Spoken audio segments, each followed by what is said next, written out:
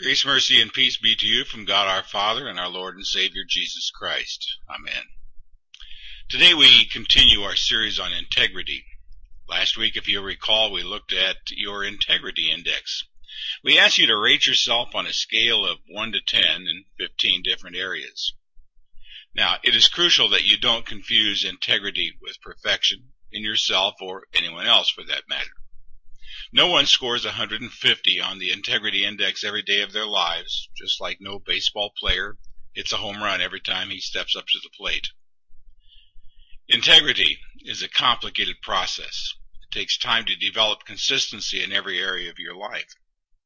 To be a person of integrity, you also have to develop other essential qualities of the Christian life, like holiness and wisdom, and this takes time. In another sense, however, integrity is a simple process. If you want to become a person of integrity, you start right now. All you need to do is to take your next step in integrity's direction, and eventually you'll get there. From last week, we remember where integrity begins. Psalm 112. Blessed is the man who fears the Lord, who finds great delight in his commands. Our text today is Psalm 119, verses 1 to 8. In drawing on it, we'll consider what they're saying to us today in regard to the journey toward integrity. And there are three things I want you to see today, three steps you need to take in order to move consistently in integrity's direction. Here's step number 1.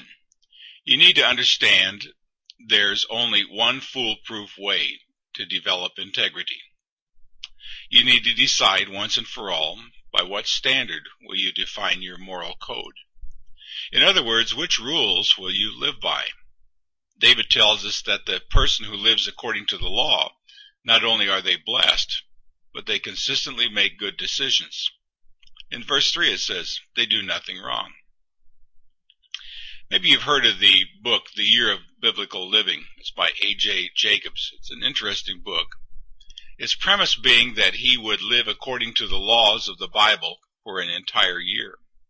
This meant following all the ancient dietary laws. It meant not shaving his beard or mixing fabrics or eating pork or working on Saturday.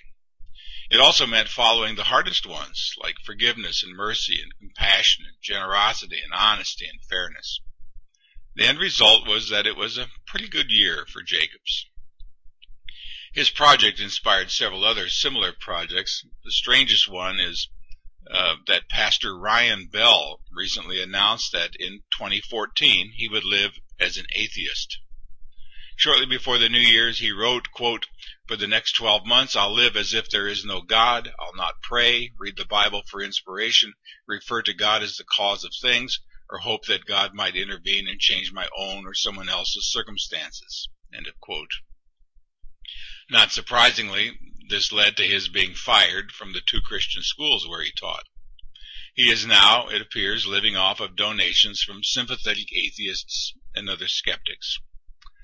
Of course, this has stunt written all over it, and I suppose he'll get a book deal out of it eventually. But I can't help but wonder how it would be possible to pretend for a year that God doesn't exist. I can't imagine being able to go a year without praying or relying on God for help or enjoying His presence or without turning to God's Word for guidance. I don't know how it is for Pastor Bell, but the Bible gives me more than just inspiration. It gives me direction, defines what is right and what is wrong, what is important, what is not important. The Bible helps me shape the values of my life.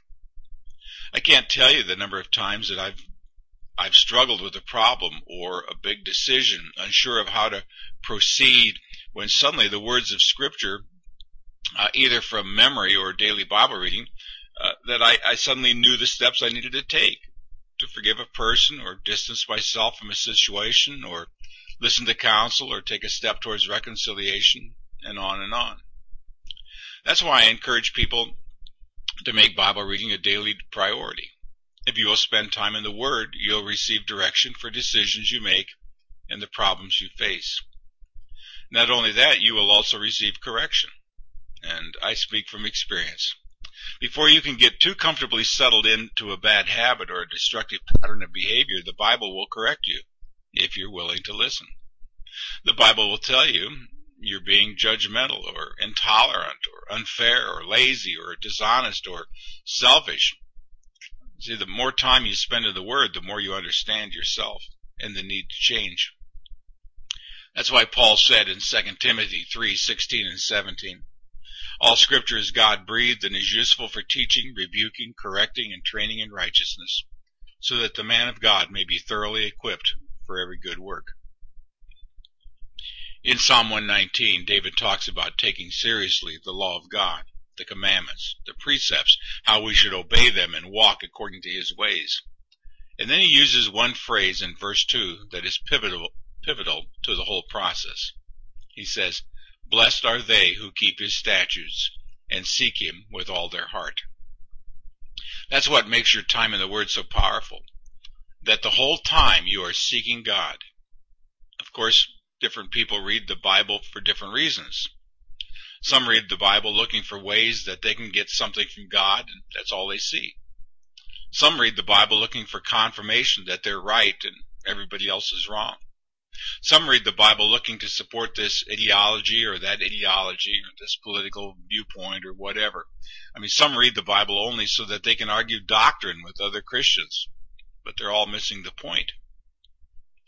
Do you know what needs to drive your time in the Word? It's the opportunity to encounter God. You not only learn about him, you learn from him. He daily gives you direction and correction. If you want to live a life of integrity, decide today that you will build your life on knowing God in his Word. Let me zero in on this just a little bit more. When I talk about seeking God, I mean specifically seeking to know Jesus, and then, in seeking to know him, learning to follow him. I know we've all heard horror stories about religious people behaving badly. Now, I'm not talking about the Crusades or the Spanish Inquisition. I'm talking about religious people right here in the United States of America. Sometimes you see organizations and churches, and especially church leaders, become completely disconnected from the message and the ethics behind the message of Jesus. We've all seen examples of religious people attacking anyone who disagrees with them. When you compare their actions and attitudes with the teachings of Jesus, you see a huge disconnect. Now, how does that disconnect occur? Well, it occurs when we stop spending time in the Word and stop seeking God and settle instead on just being religious. If you want integrity, like David said in Psalm 112, seek to encounter God in the pages of Scripture and be ready to do all that he tells you to do. Here's step 2. To continue on the path of integrity, you need to be brutally honest with yourself. David says something in this psalm that I'd never quite noticed before in verses 5 and 6. Oh, that my ways were steadfast in obeying your decrees. Then I would not be put to shame when I consider all your commands. You see, friends, when you spend time in the Word, God continually reveals things about you, your life, your attitudes, and your behavior. Things that need to be changed, and sometimes these revelations can be quite painful and shameful. When the Holy Spirit shines his light into the darkest parts of our existence and speaks to us about our behavior, our thoughts, and our motives, and he shows us how the things we do hurt other people and how they hurt us and they offend a holy God, when these sins are brought to our attention, it hurts. And we often find ourselves saying, I am put to shame when I consider God's commands and my failures to meet. I'm put to shame when I remember how hatefully I spoke to my spouse, or I am put to shame when I remember how disgracefully I behaved. I am put to shame when I remember how I treated this or that person. Seeking God through Scripture can be a pain-provoking experience because it causes you to see things in yourself that you don't like. Many people respond to this in different ways. Some never bother to look in the first place. They don't ask the Holy Spirit to examine their heart. They don't examine their own heart. They just live what Socrates called the unexamined life. They just do whatever happens to be most convenient and least painful in the moment. Others place blame on everyone else for everything they do wrong. They say, it can't possibly be that I need to control my temper. You just need to stop making me angry all the time. Others might admit wrongdoing, but they're quick to justify it, saying, maybe I fudge a little bit on my expense account, but everyone does. Besides, look what they pay me. Some people don't bother justifying their behavior. They just run. They understand the moral code of Scripture, and when they can't easily live up to it, they just give up and quit. And some give up Christianity altogether. Others just give up ever hoping to be holy. They think, I guess I'll always be disorganized. I guess I'll always be lazy. I guess I'll always be a disappointment to other people. Each of these strategies will prevent you from becoming a person of integrity. You can't become good until you allow God to deal with those parts of you that are bad. You can't become all that God made you to be until you're willing to take a brutally honest look at who you are right now. That's why I challenged you to take that integrity quiz last week. And you know something, even as I took the quiz, I was forced to confront areas in which I'm scoring way, way, way too low. When that happens, you can say, well, it's not my fault, or it's not that big of a deal, or what's the use of even trying? Or you can deal with it God's way. And what is God's way? Well, 1 John 1:9. If we confess our sins, He is faithful and just and will forgive us our sins and cleanse us from all of our sins and purify us from all of our unrighteousness. It is impossible to go to the Word day after day and not feel the convicting power of the Holy Spirit. And let's be honest, friends, change doesn't always come easy. We get up, we fall down, we get up, we fall down, we get up, we fall down. It seems to be like a never-ending cycle. And every time we confess our sins, we can be sure that, God is faithful to forgive. Now, why is that? It's because Jesus came into this world to die on the cross for your sins. Through Him, you are forgiven. But that's not all. Through Him, you have the power to become a better person, a holy person, a person of integrity. Here's step 3. The journey to integrity is a never-ending process. Verse 7 of our text says, I will praise you with an upright heart as I learn your righteous laws. Now, when David says learn, he's not talking about learning as in learning the multiplication tables. He's saying learn as in learning how to do it, learning how to walk consistently in God's ways each and every day of his life or your life. And I love what David says next in verse 8. He says, I will obey your decrees. Do not utterly forsake me. It's like he's saying, Lord, this may take a little longer than I originally projected. I'm worse than I originally thought, so please don't give up on me. And what does God say in response to that? Well, Hebrews 13:5 says, never will I leave you, never will I forsake you. God understands more than any of us that the journey to integrity is just that. It's a journey. We were sinful and selfish and rebellious toward God, and we turned to Him in repentance, and He forgave us of our sins, and He saved us, and then He puts us on the path to becoming like His Son, Jesus, the Christ. That's His goal, that we become like Jesus. And we need to remember that being conformed to His image is not a quick walk around the block. It's a lifelong process. It's a lifelong journey. There will be times of frustration, times of disappointment, times when you don't understand your actions, times when you don't understand why God doesn't just change you all at once. There will be times when you say, God, I'm still learning. Please don't give up on me. But friends, remember, He never will. So don't give up on yourself. Instead, as Hebrews 10:22 says, let us draw near to God with a sincere heart, in full assurance of faith, having our hearts sprinkled to cleanse us from a guilty conscience, and having our bodies washed with pure water. Or Hebrews 4:16.